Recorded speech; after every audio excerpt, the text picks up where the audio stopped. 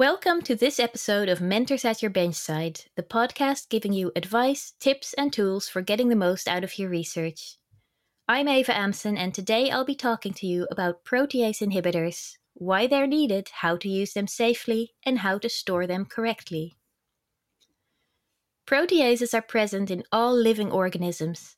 They break peptide bonds in proteins and are involved in a multitude of cellular processes and pathways, ranging from simple to complex. Without them, your blood wouldn't clot. Apoptosis, the process by which cells turn over under normal conditions, would cease to occur.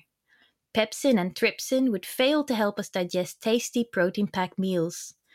Worst of all, you might not be able to get stains off your clothes because proteases are a common additive in many laundry detergents.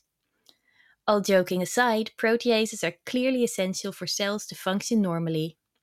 That's all fine and good for life as we know it, but proteases can be a major pain in the neck when it comes to expressing and purifying proteins in the lab. Whenever you lyse cells, the compartmentalization and inhibition that keeps native proteases in check is broken, and you unleash potential havoc on your precious proteins of interest. So why are proteases a problem during cell lysis?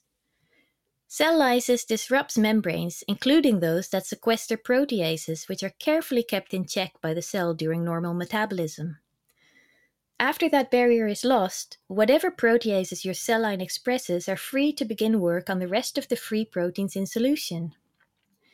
Adding protease inhibitors as a component of lysis buffer means that you can have a preventative measure ready to go even before cell membranes are ruptured during the lysis process.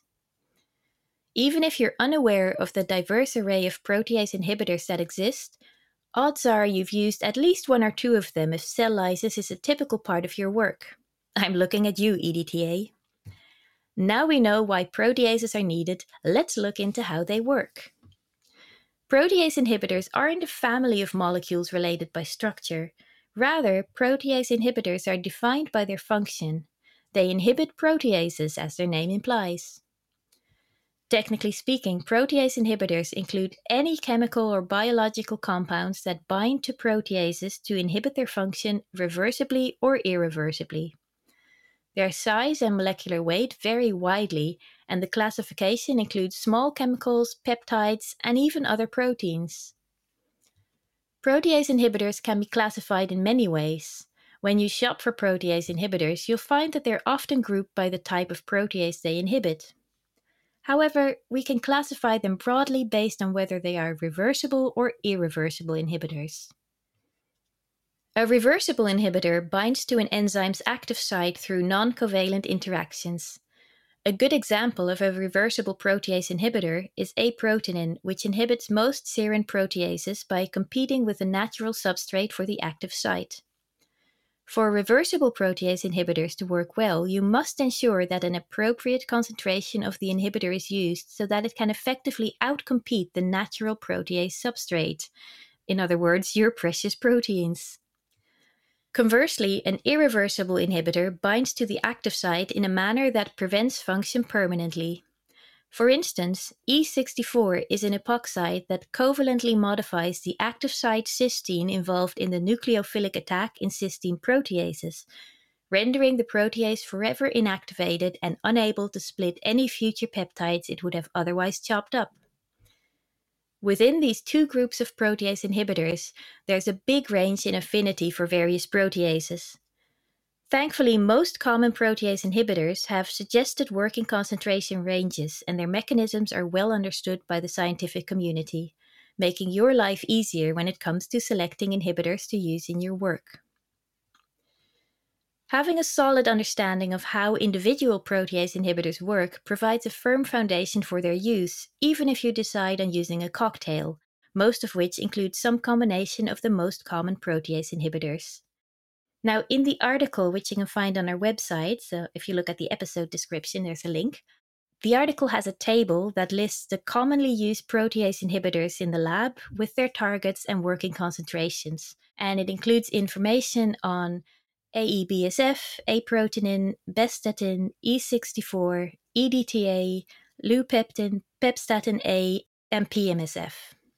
But wait, how do we select a single magic bullet protease inhibitor that will prevent all proteases from degrading proteins in our lysis workflow?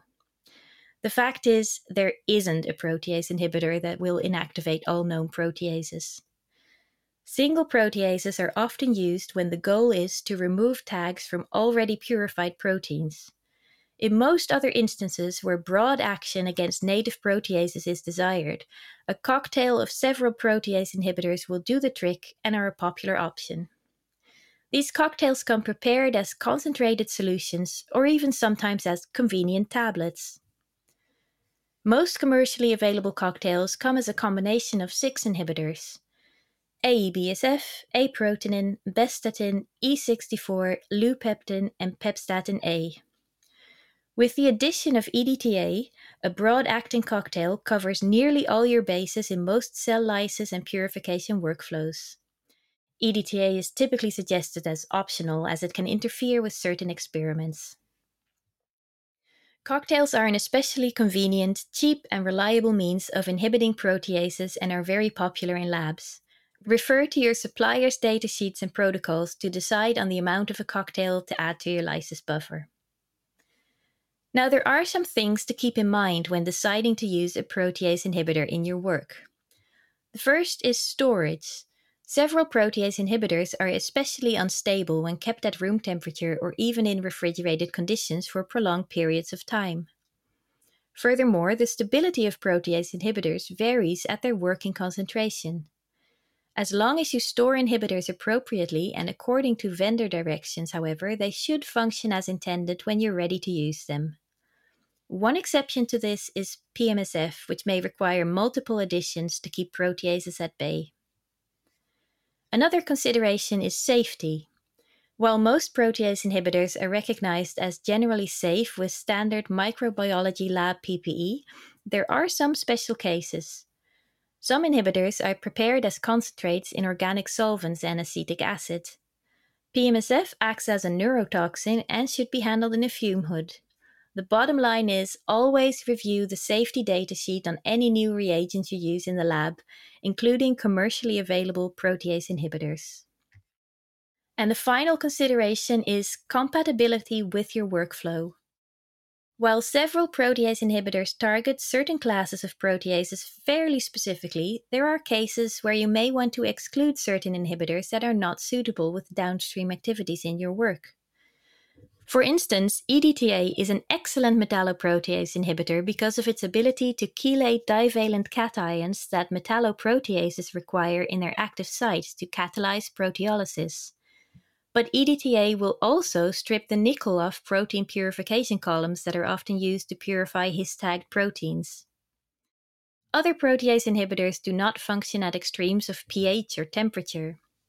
So generally speaking, you'll probably get off to an excellent start by consulting the instructions provided with protease inhibitors from vendors, including how to best handle and utilize your inhibitors of choice.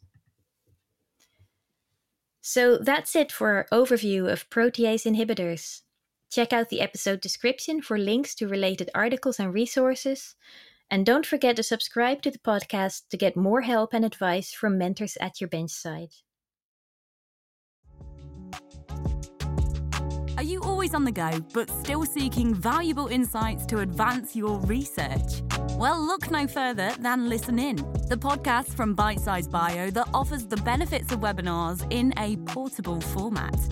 With webinars featuring leading researchers and commercial specialists discussing techniques like CRISPR-Cas9 and microscopy. With Listen In, you can tap into their expertise and drive your research project forward efficiently and productively, no matter where you are. Visit bitesizebio.com/podcasts or search for Listen In your podcast app to subscribe.